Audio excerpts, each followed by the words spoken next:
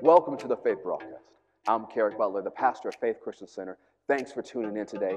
We believe today's message is going to help you live this lifestyle of faith. It's going to empower you to live a life that makes Jesus famous wherever you go. Open up your heart. We know God has something special just for you. And we believe that as you listen to today's message, something good is going to happen to you. So listen up. I'll talk to you today at the end of our broadcast. It says, now then we are ambassadors for Christ. As God did beseech you by us, we pray you in Christ's stead, be ye reconciled to God. So we talked about the ministry of reconciliation and what reconciled means last week, and the word of reconciliation, concepts you see again and again at the end of 2 Corinthians chapter 5. But I want to talk about being an ambassador today. What does it mean to be an ambassador? You see, an ancient ambassador, when this was written, is the same as an ambassador today. An ambassador is an accredited diplomat sent by a country as its official representative to a foreign country. An ambassador is an accredited diplomat sent by a country as its official representative to a foreign country. An ambassador is backed with authority and power, not of his own authority and power, but the authority and the power of the government who sent him. So when the United States sends an ambassador to another country, that ambassador is backed with the full power and the authority of the U.S. government. It is sent, the ambassador, he or she is sent on a mission backed by the authority and the power of the U.S. government. And so we'll get into this part of it next week, but if the ambassador had a need, let's say the U.S. ambassador to Germany, would the U.S. ambassador to Germany go to Germany to get its needs met? No. It would reach back to the United States. Why? The U.S. Senate. You are an ambassador of the kingdom of heaven. You have authority and power from heaven.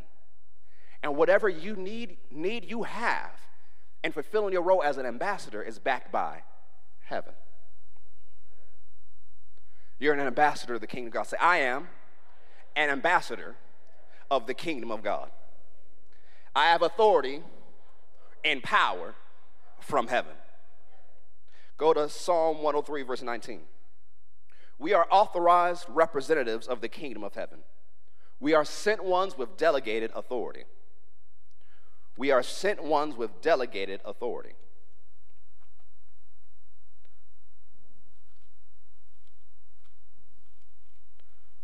Psalm 103, verse 19. The Lord has prepared his throne in the heavens, and his kingdom rules over all.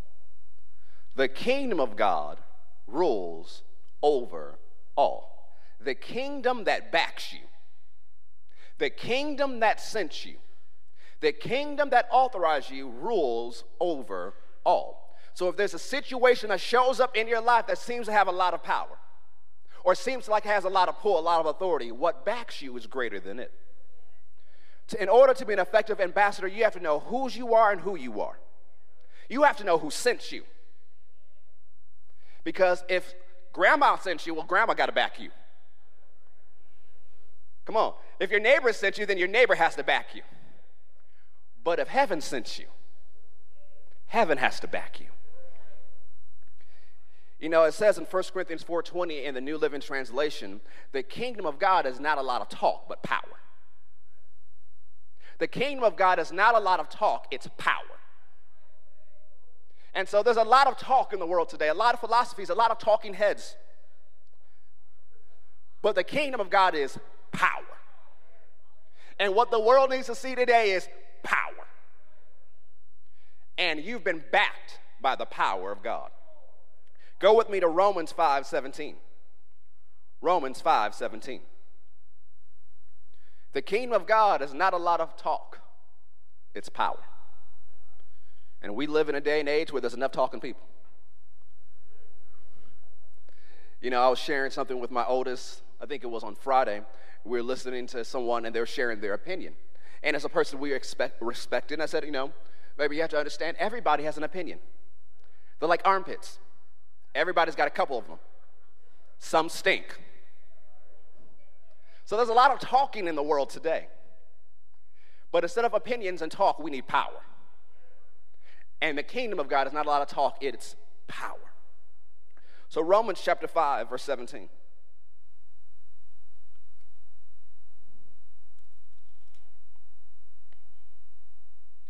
For if by one man's offense death reigned by one, talking about when Adam sinned. When Adam sinned, sin, death entered the world, and death reigned. Much more they which receive an abundance of grace and the gift of righteousness shall reign in life by one, Jesus Christ.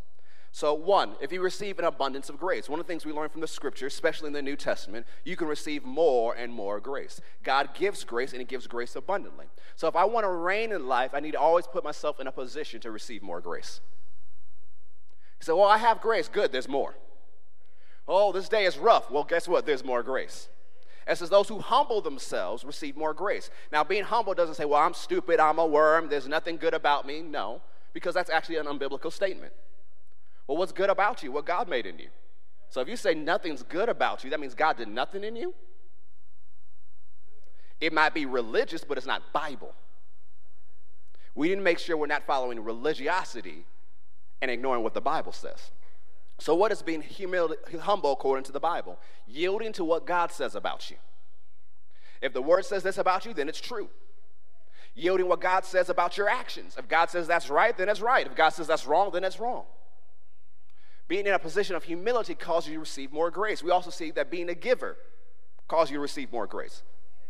Because it told us on 2 Corinthians 8 and 9, that as we give, God is able to cause grace to abound towards us. So we have all sufficiently in all things, we abound to every good work. So there's different things we can see about receiving more grace. So with an abundance of grace, we can exercise a higher level of influence and rule in our lives. Because reign means to rule, to control, or exercise a high level of influence. Every king, understand this, has a domain. Every king has a domain that he's responsible for. You're called to reign in life as a king because you received the gift of righteousness. When you were born again, you were made the righteousness of God in Christ Jesus. We saw that in 2 Corinthians 5, verse 21 last week. So the thing is, righteousness is your standing. You can't do anything to make yourself more righteous. You can't do anything to make yourself less righteous. It is a gift. You receive it. As soon as you were born again, as soon as you made Jesus Christ the Lord of your life, you are made the righteousness of God in Christ Jesus. That's why when you mess up, you can come to God. Because you have standing. Like no matter what you did, you can go to the throne of God and say, God, I missed it. I blew it. I sinned. Please forgive me. You have standing. You know, in a courtroom, not everybody has standing. Not anybody in the courtroom can randomly stand up and say what they got to say. If they do, they get thrown into contempt. Right? But you have standing, which means at any time you can go through the throne of God and says, Jesus. Whether you've messed up or you just need help, or you got to help you not to knock somebody out. At any time, you can come to the throne of God because you have standing. And so now that you have standing and you receive grace, you're supposed to reign in this life. And every king has a domain that he is responsible for. That's why we call it kingdom. It's the domain of the king. So you have an assignment. You have an area you're responsible for. Go to Genesis chapter 1, verse 26. You have an assignment. You have an area you are responsible for. Genesis 1, verse 26. And God said, let us make man in our image, after our likeness, and let them have dominion. Say dominion. Over the fish of the sea, over the fowl of the air, over the cattle, over all the earth, and over every creeping thing that creeps upon the earth. So God created man in his own image. In the image of God created he him. Male and female created he them. And God blessed them. And God said unto them, be fruitful and multiply and replenish or fill the earth and subdue it. How do you subdue something? You use your dominion.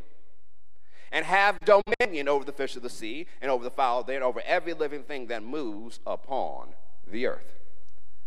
You were made for dominion, not to be dominated. You were made to have dominion, not to be dominated. Go to Psalm 8, verse 4. Psalm 8, verse 4 gives another picture of what we just read in Genesis 1. You know, when Hebrews quotes it, it says it was sang by an angel in a certain place. So Psalm verse 8. Verse 4. What is man that you are mindful of him, and the Son of Man that you visit him. For you have made him a little lower than the angels. That's what it says in the King James. But when you look into the Hebrew, it says Elohim, which we know is the name of God. When we look at other translations, it says you have made him a little lower than God himself. When God made you, he put you in his class.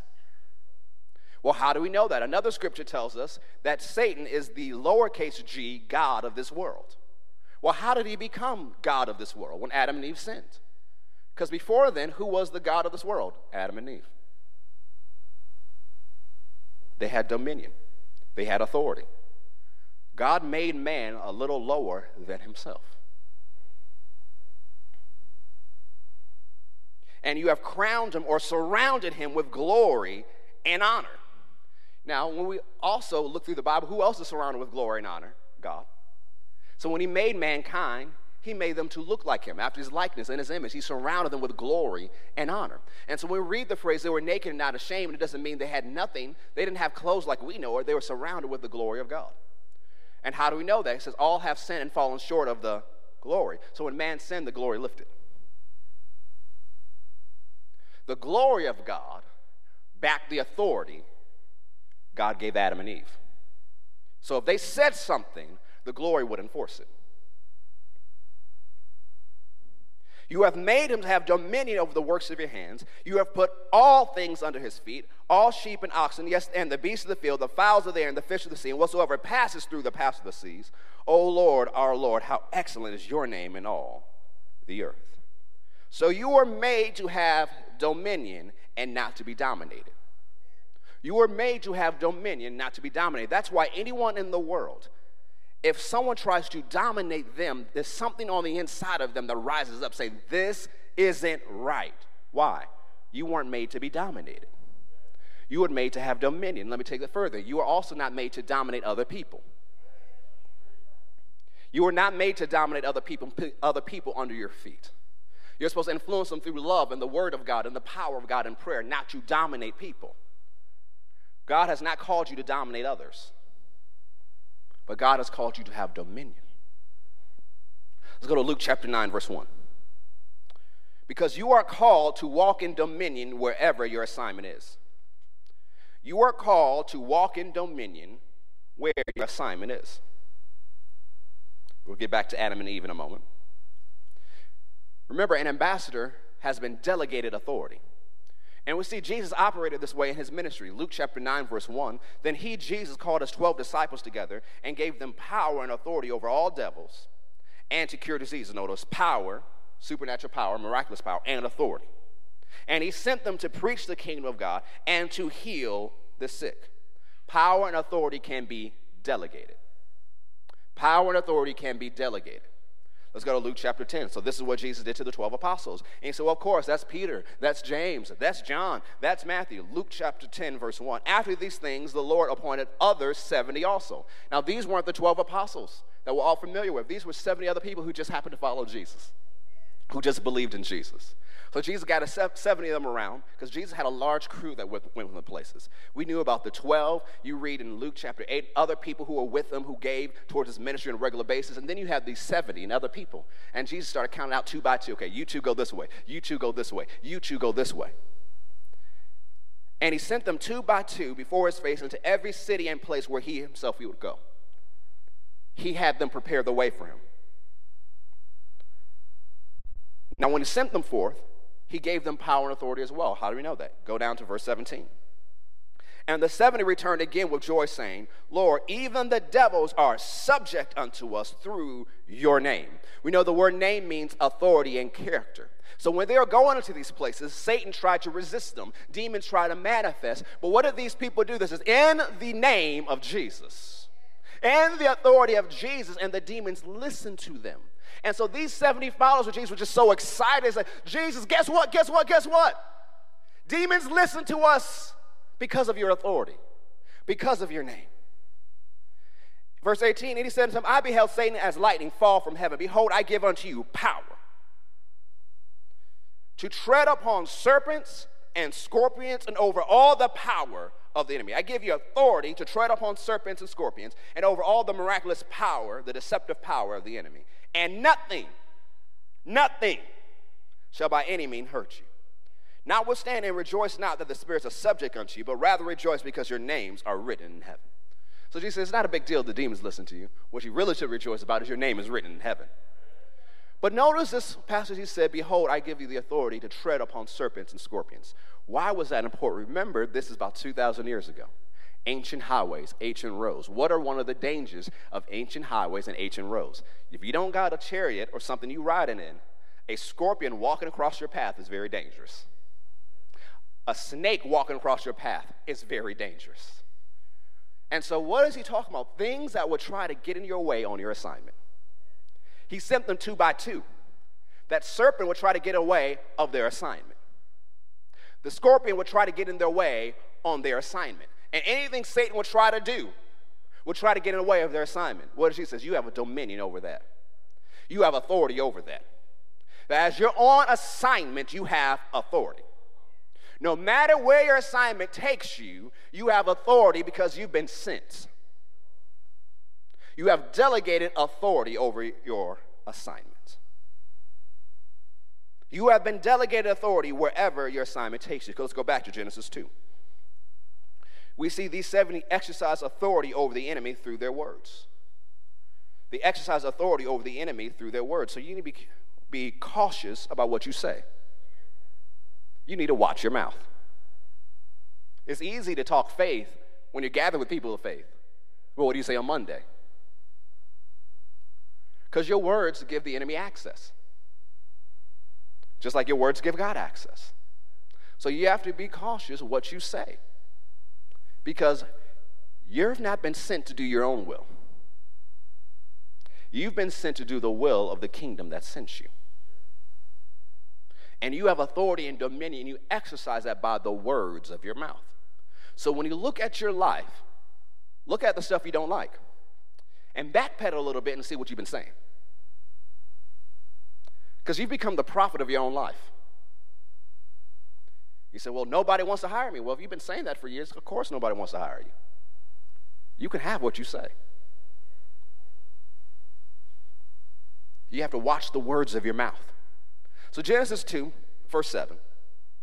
And the Lord God formed man of the dust of the ground and breathed into his nostrils the breath of life, and man became a living soul. And one of the Hebrew commentaries, it says man became a speaking spirit just like God. Why? How was God creating? By speaking. And he made us in our image and our likeness, and he expected us to create and to rule and reign the same way, by speaking.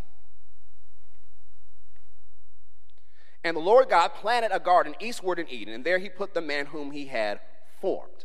And so the garden, we think of gardens today. People have made little gardens in their backyard during this time. This little cute small area. They transformed their backyard. But that's not the type of garden God made for Adam and Eve. This garden covered parts of North Africa and the Middle East. It stretched past modern-day Iraq. This is a large place. And he put Adam and Eve there. This is where they were supposed to live. Now, there's 2 places in the world, we'll get into in a moment, at this time.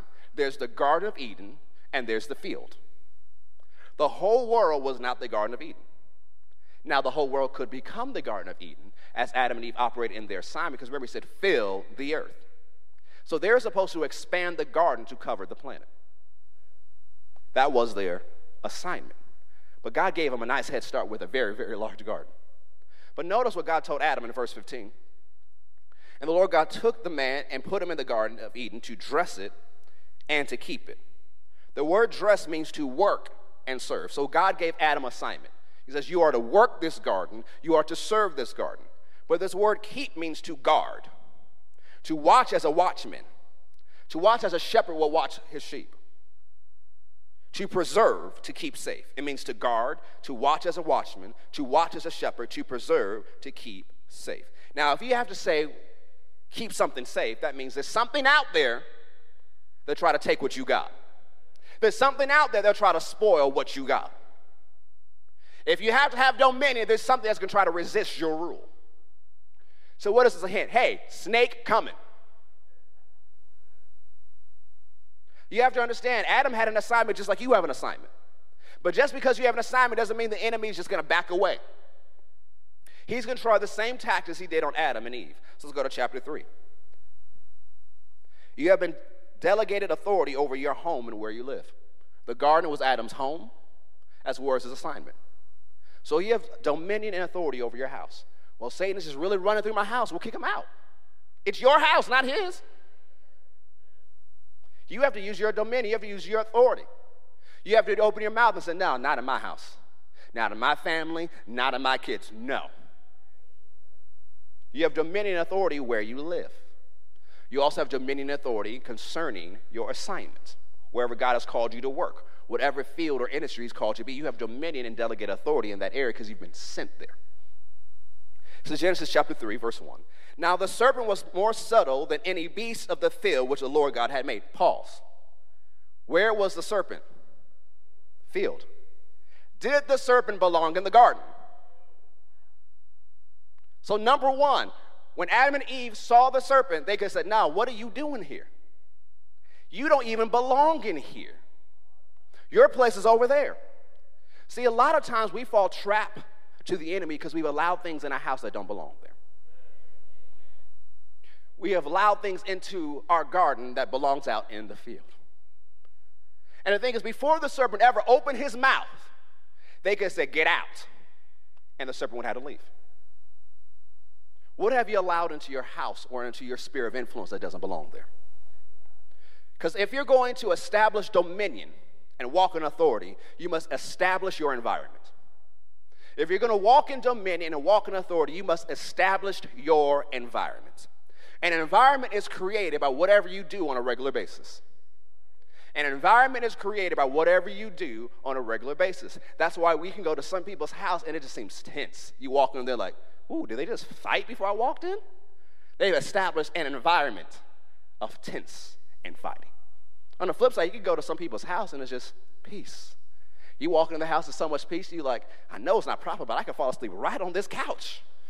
There's so much peace here. Why? They practice peace. If you're going to walk in authority and walk in dominion, you must establish your environment.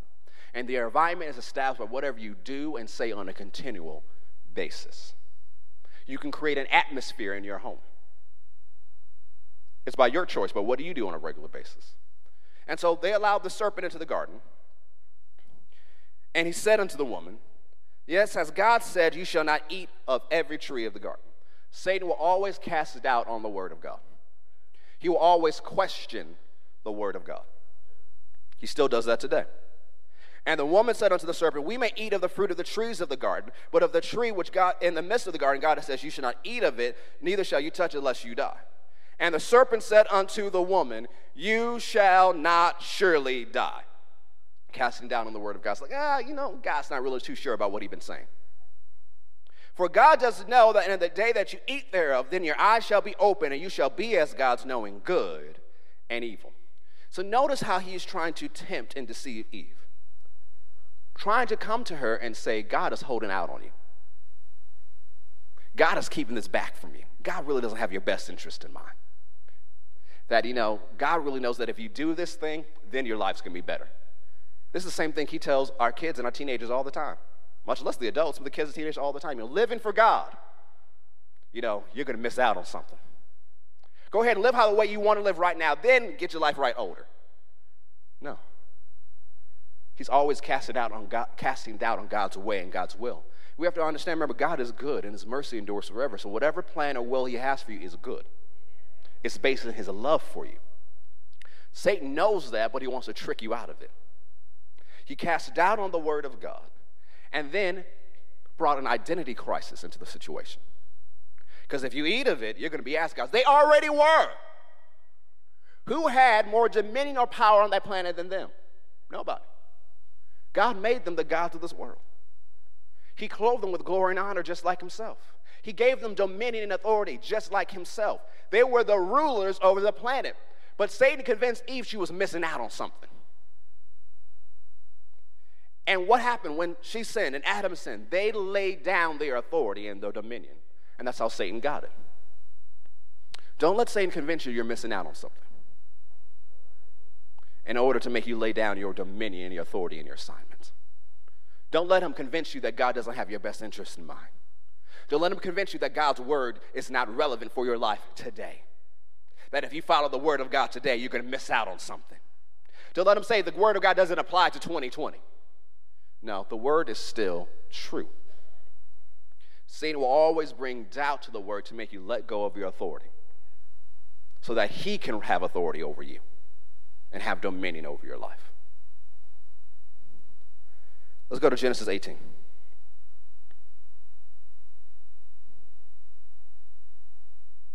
Also, to operate in dominion, you must have dominion and control over your thought life. Because now, today, Satan won't send a serpent to talk to you. It's not Chronicles of Narnia. But he will send thoughts.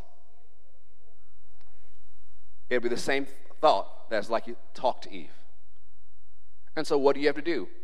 Not every thought that comes into your head is yours. Satan battles on the battlefield of the mind. So what happens if a thought comes in your head that's not yours? Resist it. Say, that's not my thought. No, I'm not going to think about that. No. Because see what happens when Satan sends thoughts. So it's like a FedEx, UPS, Amazon delivery. You don't have to take the package they deliver. You don't have to pick it up and bring it inside. You don't have to sign for it. You can say, no, I don't want that, right? Same thing with thoughts. But see what happens when people take the enemy's thoughts, they take it, and they take it by thinking about it.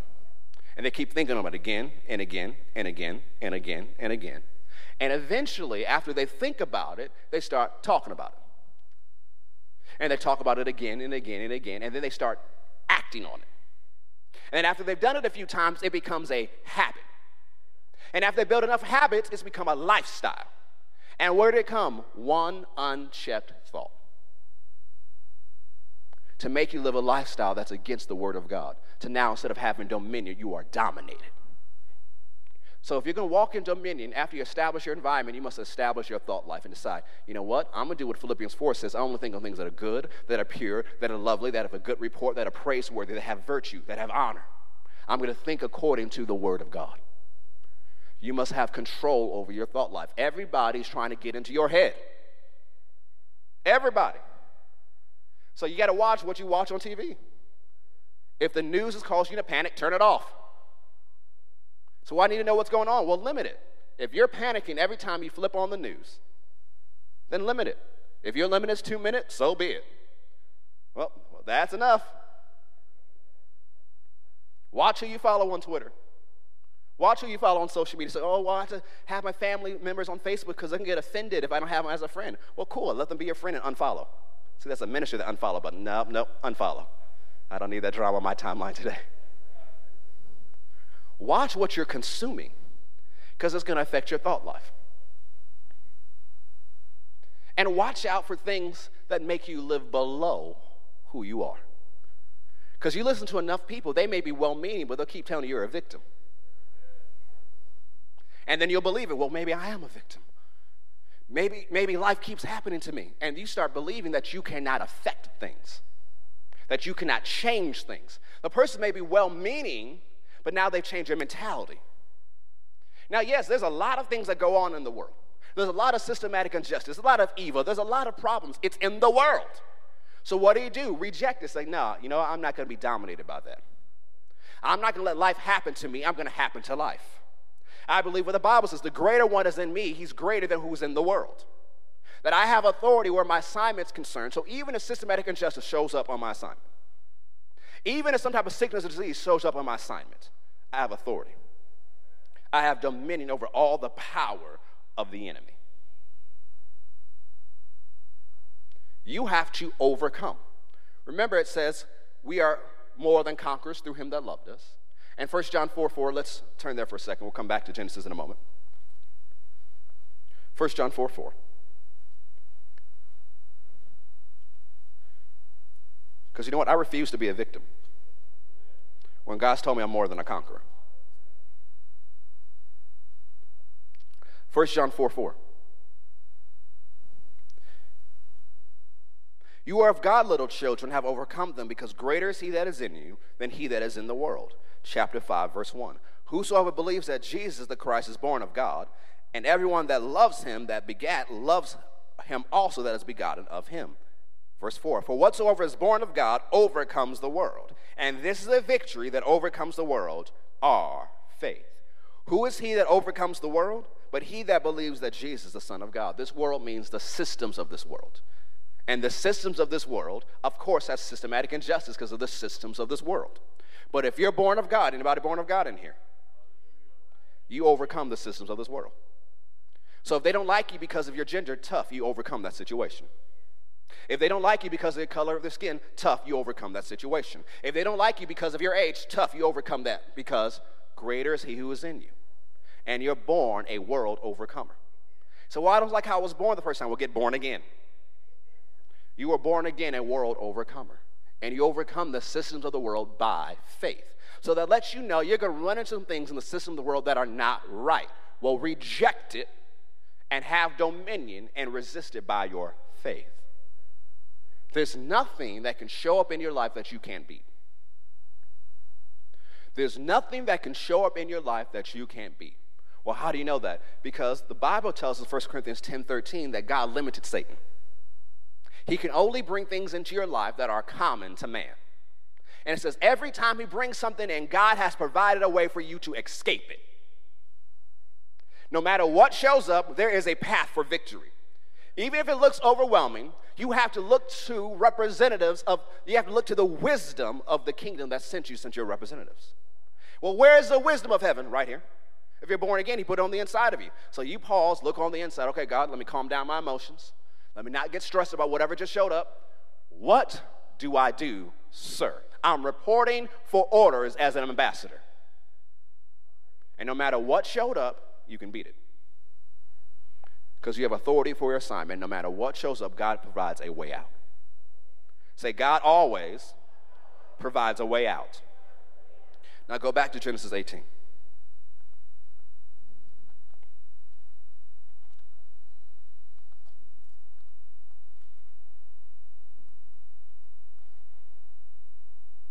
So we are ambassadors. We've been backed and authorized by heaven. I want to show you the story about Abraham here in Genesis 18. Verse 1, and the Lord appeared unto him in the plains of Mamre, and he sat in the tent door in the heat of the day. So Abraham's outside. It's the hot part of the day. And he looks and sees God walking and approaching him with two angelic beings by his side. He knows it's God. He runs up and worships him and says, hey, can you stay at my house for a little bit? Now, you would do the same thing. Now, you know what's something that's just humorous to me? That he stayed and allowed Sarah to cook for him, and God ate Sarah's food. Sarah must have been a pretty good cook if God said, you know what, I'll stay a little while and eat what she's cooking. And so they're there for a day, and God begins to talk to Abraham about his future, about Isaac that's coming, and helps him overcome the unbelief. And then right when he's about to leave, look at verse 16. And the men rose up from thence and looked toward Sodom, and Abraham went with them to bring them on the way. And the Lord said, shall I hide from Abraham the thing which I do, seeing that Abraham shall surely become a great and mighty nation, and all the nations of the earth shall be blessed in him, for I know him. They had a relationship. That he will command his children and his household after him, and they shall keep the way of the Lord to do justice and judgment, that the Lord may bring upon Abraham that which he has spoken of him. So notice, God is about to talk to Abraham about what's coming up for two reasons. Two reasons. They had a relationship, and it was something in Abraham's proximity. Abraham and God had a relationship, and what's about to happen is in proximity of Abraham. Notice what God tells him.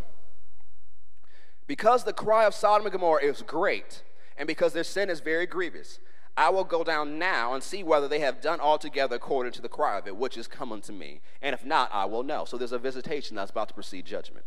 Now, one of the things you have to understand about judgment is judgment always comes. Another word for judgment is harvest. Whatever you sow, you'll reap, right? Judgment and harvest are the same thing. So, Kurt, let me use you for example. Because one of the things also, just stand right there so everybody can see. The world operates by laws.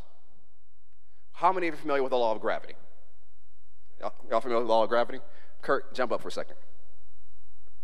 Did you see God push him back down? Y'all missed it. Let's try it again. Do it again, Kurt. Did y'all see God push him back down? No. What brought Kurt back to the earth? The law of gravity. Thanks, Kurt. And so when judgment comes, people say, oh, well, God did it to them. No. There's laws in the earth. One of the laws of the earth is the law of sin and death. What is the law of sin and death? The wages of sin is death. James even talks about sin eventually produces death. Sin brings forth death. Sin brings forth judgment. That's what sin does. Now, there are also ways to conquer laws of the earth. We know about the law of gravity, but there's also the law of lift and thrust. That's why airplanes can fly. As long as they have fuel, they're good. What are they doing? They're superseding the law of gravity. And you can supersede the law of sin and death by the law of the Spirit of life in Christ Jesus, Romans 8:1. So whatever laws in the earth, there are also laws that are above them. And so God is talking to Abraham, said, Sodom and Gomorrah. Now, these weren't like small little areas. These are two large metropolitan twin cities with surrounding cities. It says, their sin is so great, it's reached me up in heaven.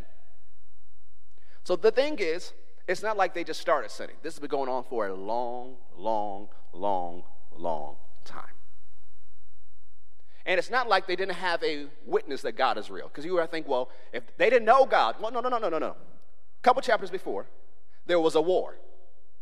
They were conquered by the baddest army of the day. But that army made a mistake because they took Abraham's nephew. And Abraham did not like that. So Abraham got everybody in his house, about 138 people, and they went to war, and they took down 5 armies at night with no night goggles. And they rescued Sodom and Gomorrah and their kings. So everybody in that city knew Abraham. Come on. If one dude and 137 other people rescue you, you would know that man's name.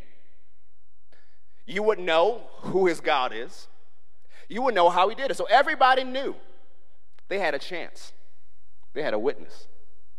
And Abraham didn't live far away. They all knew where Abraham lived. And so when you look at this, we see judgment is fastly coming to Sodom and Gomorrah. And Abraham drew near and said to God, will you also destroy the righteous with the wicked? Peradventure there be 50 righteous people within the city. Will you also destroy, not spare the place for the 50 righteous that are therein? That be far from you to do after this manner, to slay the righteous with the wicked, and that the righteous should be as the wicked. That be far from you. Shall not the judge of all the earth do right? Woo! The boldness of Abraham. How dare you talk to God that way? How could he? Because he had a relationship with God. And also, it was his proximity. Abraham had something to say about Sodom and Gomorrah because that was his authority and a part of the area God has given him authority over. He had something to say about it. So he said, well, God, if there are 50 righteous people in 2 metro areas and all the surrounding cities, just 50, will you spare the city? And that's what God says to him. If I find in Sodom 50 righteous people within the city, then I will spare all the place for their sakes. And so Abraham keeps going. What about 45? What about 40?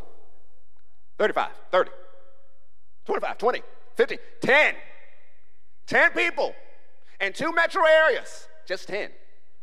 And God said, if there's 10, judgment won't come. Now, it is partly because of the righteous, but why also? Because Abraham asked. Abraham asked. He said, for 10 will you spare the city? But we also know there weren't 10. But did you notice judgment couldn't come as long as Abraham's family was there? Because the 2 angels said nothing can happen until you get out. So although Abraham stood before God for 10, everybody else, because the thing is, we only know at least one righteous person that said his name was Lot. His family was kind of suspect. Major sus. They're really suspect. You really don't know.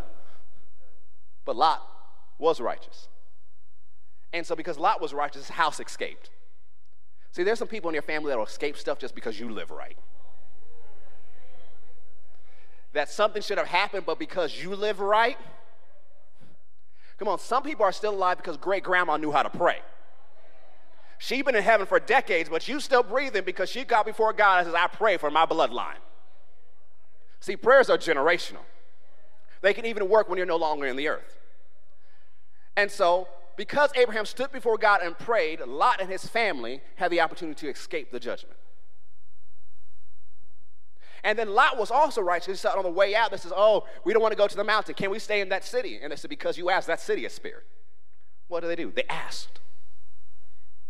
So with this in mind, Are you standing before God concerning your neighborhood and your community? With this in mind, are you standing before God for your neighborhood and your community? Go to Ezekiel 22. Are you standing before God before your neighborhood and your community? You are a divine ambassador, divine representative. Are you standing before God for your neighborhood and your community? Let's look why it's so important in Ezekiel 22.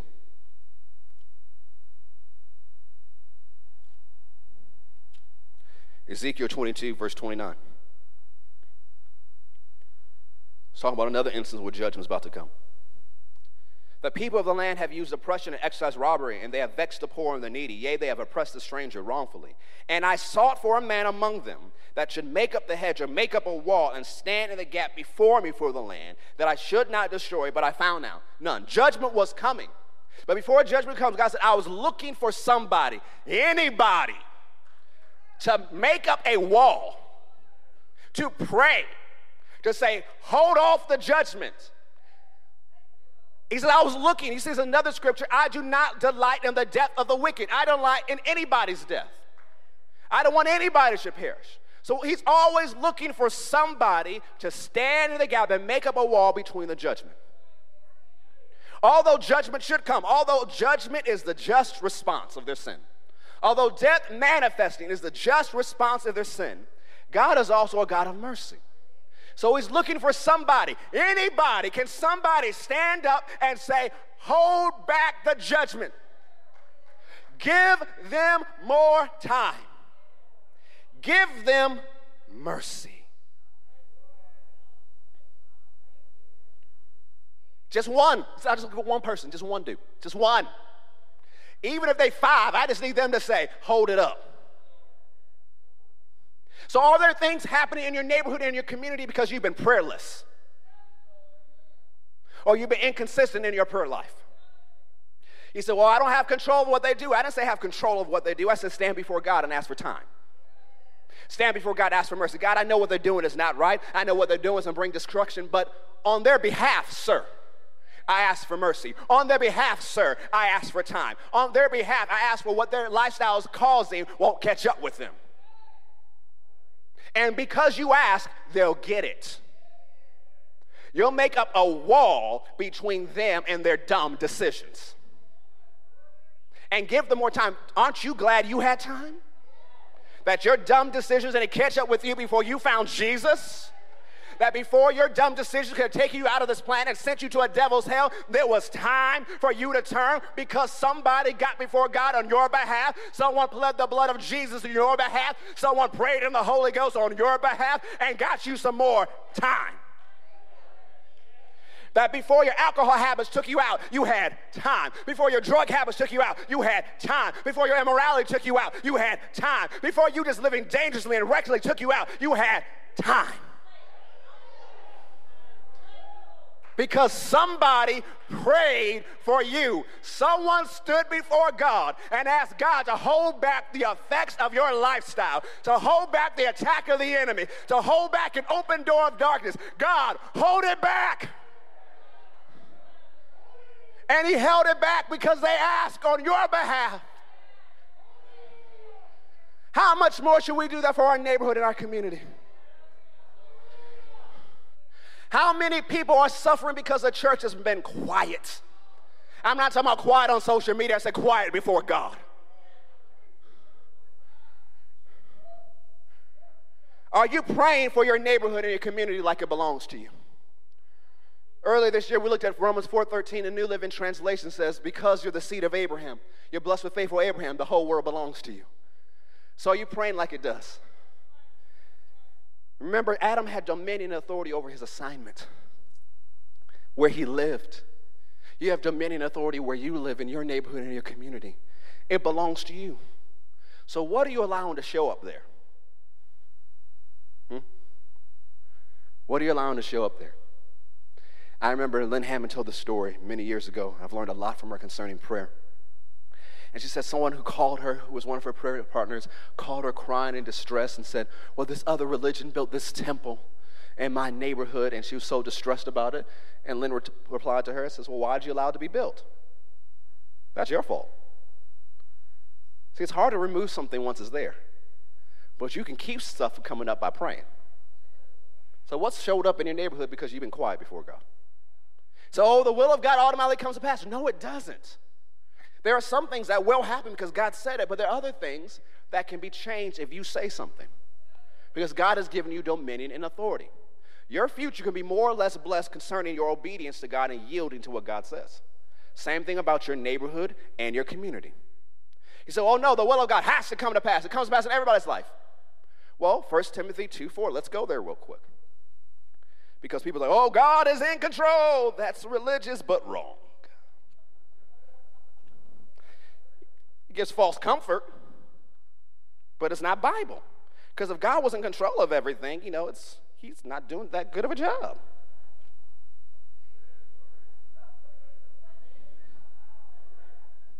But the scripture says he has given the earth to the children of men.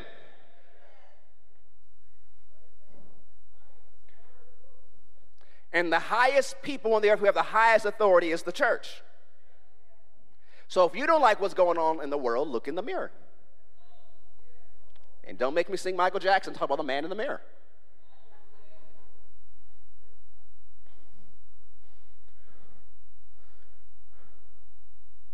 1 Timothy chapter 2, verse 1. I exhort, therefore, that first of all supplications, prayers, intercessions, giving thanks be made on behalf or over all men, for kings and for all those in authority, no matter their political preference, no matter if you like them, no matter if they're elephants or donkeys, and no matter if you like what they tweet or not.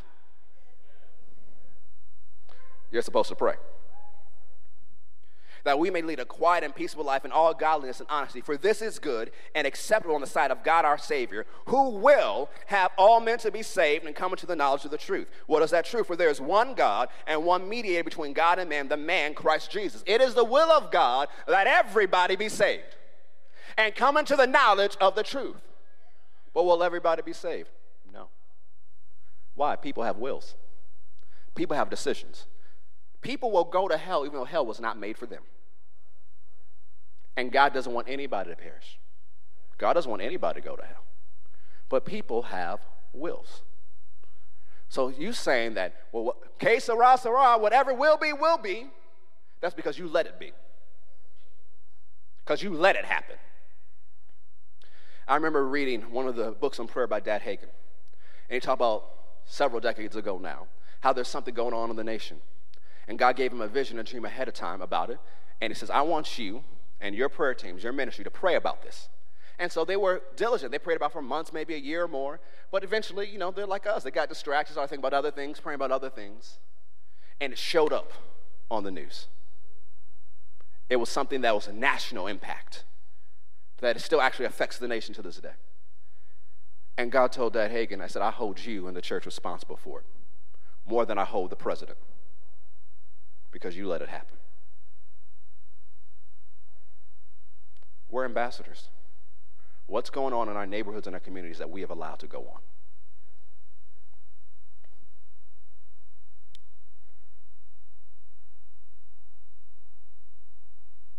As a kingdom representative, we must be active doing our assignments. We must use the authority God has given us. We must control our thought life. We must know who we are and whose we are. We must know who sent us. And we must stand in the gap for others in prayer.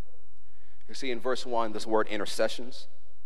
This word for intercession was a technical word used for approaching a king. It was an official meeting. This is you coming before the King of Kings on behalf of someone else, or to stand in the way of their judgment. We have this official responsibility that sadly we neglect. So, well, leave the prayer for the pastor and the super spiritual ladies of the church. Leave it for them. No. All of us have a call to pray. All of us have a responsibility to stand before God and to pray for our neighborhood, for our community, for our co-workers, for our classmates, for those around us. So I'm not that skilled in prayer. It just starts as, God, help them, please. I ask for mercy. Don't let their life catch up with them. Give them another chance. That's effective. And as you keep going in prayer and you learn to pray in the Spirit and yield to God, He'll increase your effectiveness in prayer. He'll increase your influence in prayer. That he'll give you prayer assignments and people to pray for. That you keep praying until whatever's in their life is done. And well, do you know until they call you? Well, sometimes you see a change in their life and you can back away because you completed your assignment. But other times, you'll be praying for them and praying for them, especially in the spirit. And on the inside, you'll have this note of victory, this note, it's like joy hits. Like, okay, it's done. I've handled it.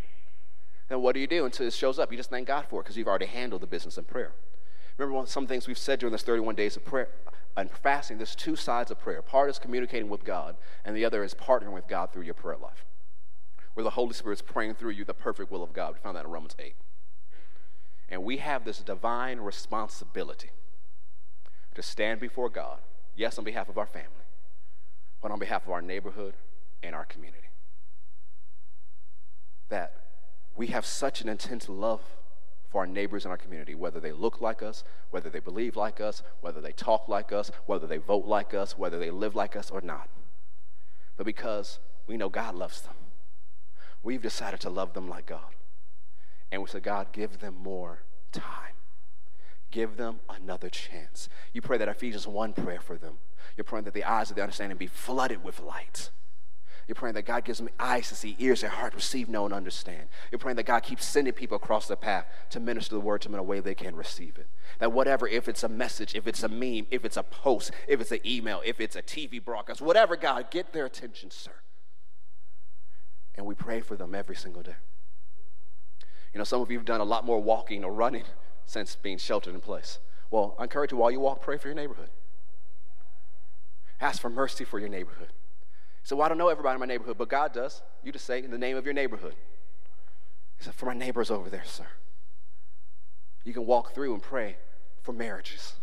You can walk through and pray for parents to have wisdom on how to raise their kids in such a time as this. Well, pray for people to have relief from stress because of what they've been facing this year. And you're going to become effective and active, and sometimes you'll know the result of your prayers. And some you won't know until you get to heaven, when God shows you the effect of your prayer life, and he rewards you for it. You'll have rewards of a prayer life on earth. You know, Jesus talks about that. But your reward in heaven is even greater. And so it's really on my heart strong that this week, as we end our 31 days of prayer and fasting, we need to stand before God on behalf of our neighborhoods and our community. So what do you mean? That means something's going to happen this week? I'm not sure. But there's sometimes things in the spirit aren't just about what happens right now, what happens next week. It's also things that reverberate in the future. But your obedience to God now stops things from happening in the future. Not all prayer is answered tomorrow. Some prayer has effects on the future. Just like, I use the example of great-grandmothers praying, that they see the answers to the prayers while they're in heaven because they were faithful to pray all those decades ago. So we need to be faithful in prayer and not just be prayerless and inconsistent in our prayer life. I encourage you, I urge you, and I exhort you. And by the Spirit, I command you, pray for your neighborhood and your community this week. Pray for them like you've never prayed for them before.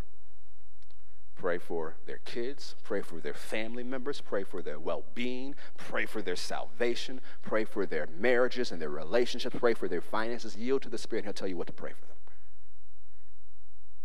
Do it every single day. It's important. Your neighbors don't even know how much they need you. They don't. And whether you like a certain neighbor or not, don't skip them. Say, I don't like them. They got an attitude every time I see them.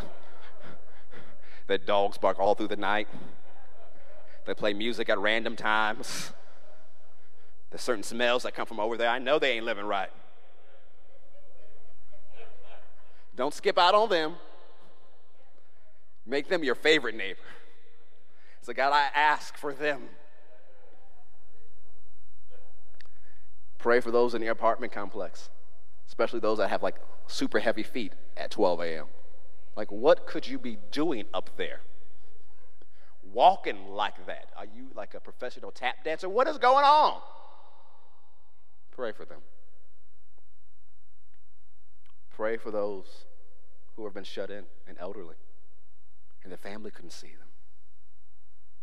Pray for them who have lost loved ones this year And the holidays are approaching. And there's an empty chair at that table. Pray for them. This is our year of restoration. And we're called to be agents of restoration. And one of the ways we fulfill that is by being people of prayer. You know, upcoming probably in a couple weeks, I'm going to have First Lady share a dream that God gave her near the beginning of the year. And it's about people being in their place and the effects of not being in their place. And when she shared it with me, you know, I'll let her give the details in a few weeks. You know, God woke her up during the night and gave her this dream. And so she woke up, she's like, is this real? Is this a dream? And I'm still asleep. And she wakes me up and said, the Lord talks to you. Like, no, he's letting me sleep. He's talking to you. Let me sleep, please.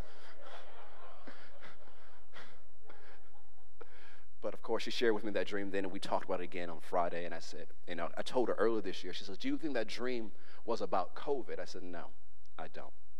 I think what that dream is about is yet to come. And so I'm going to have her share on it and share some things the Lord has talked to her about it, as well as I'm going to teach on it afterwards. And then we're going to do some praying.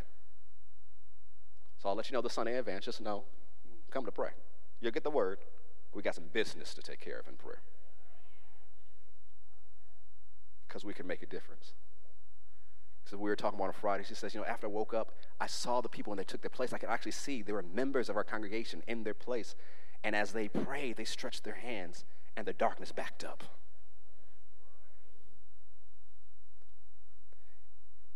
You know, we had a prayer conference earlier this year. And it was me and Marcus Tankard. We were praying on a Friday night. And, you know, he was talking to Sister Lynn Hammond about, you know, the prayer conference. He's like, oh, yes, I know Faith Christian Center. You know, there's a call of God on them. They are people who know how to pray. There are people who know, her exact phrase where there are people who know how to do business with God. And how do you do that? By prayer. And so, even though our 31 days of prayer and fasting may be ending on Saturday, don't lose what you've gained in prayer. Stay before God in prayer. Just because your fasting is over and you're excited about Thanksgiving, which I am. You know, I was waking up one morning because I choose to fast breakfast. Like, man, I'm ready for this to be over with. I'm hungry. But there's something about living a fasted life.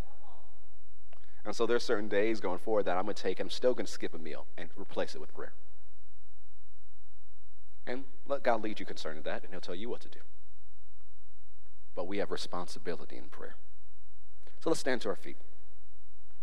And before we go, we talked a lot about prayer. Guess what? We might as well pray. So, Father, we come to you right now, boldly to the throne of grace, receiving grace and mercy to help us in our time of need. According to Ephesians 1 and 2, we take our place seated with you at your right hand, in Christ Jesus in heavenly places. You've put all things under our feet. And you've given us the right to use the name and the authority of Jesus. So we come right now to do business with you concerning this area where we are. You told us years ago in prayer about our 10-mile radius. So we lift up the 10-mile radius from this building. And we plead the blood of Jesus. We come against the plans of the enemy. We come against the plans of the enemy to bring destruction through COVID. We come against the plans of the enemy to bring destruction through terrorism. We come against the plans of the enemy to bring through destruction through gang violence and sex trafficking and drug trafficking. We curse his plans to fail. And we command those who decide to yield to the plans of the enemy and be agents of destruction to be exposed to those who are in authority. Yes, I say we pray for corruption in authority to be revealed. Corruption in high places of political authority and financial authority and entertainment authority to be revealed and exposed and brought down. We ask for mercy for this 10-mile radius on behalf of those who don't know you, those who are far from you, those who have walked away, those who are just not living right, those who are in deception, those who know what they're doing is wrong. We ask for mercy on their behalf, that you give them more time to repent, sir, that you send the right person across their path to minister the word to them in a way they can receive it, whether it's a meme, whether it's a post, whether it's a broadcast, whether it's not, whatever needs to come across their path to give them another opportunity to turn. We pray that it comes across their path. We pray that you grant them dreams and visions in the night where they see Jesus. We pray for angelic activity to be active in their life. We bind the enemy. We bind the lying spirits. We bind spirits of immorality and spirits of infirmity. You cannot have them. We hold the blood of Jesus against you. Thanks for watching today. We hope today's message was a blessing to you, that it empowered you to make Jesus famous in every area of your life. Hey, if you want to be a part of what God's doing here at Faith, our vision statement is to ignite awakening that impacts Georgia and influences the world through the power of the love of Jesus. And we'd love for you to be a part. You can find out our different experience times and our different locations by going to fccga.com. If you want to give, you can text FCCGA to 73256. You can also go to fccga.com to give online and be a part of what God's doing here. We'd love to see you anytime you're in our area. We believe God has something good just for you. And anytime you come to our faith experience, we believe you will experience God and His plan for your life. So thank you for tuning in today. We'll see you next time.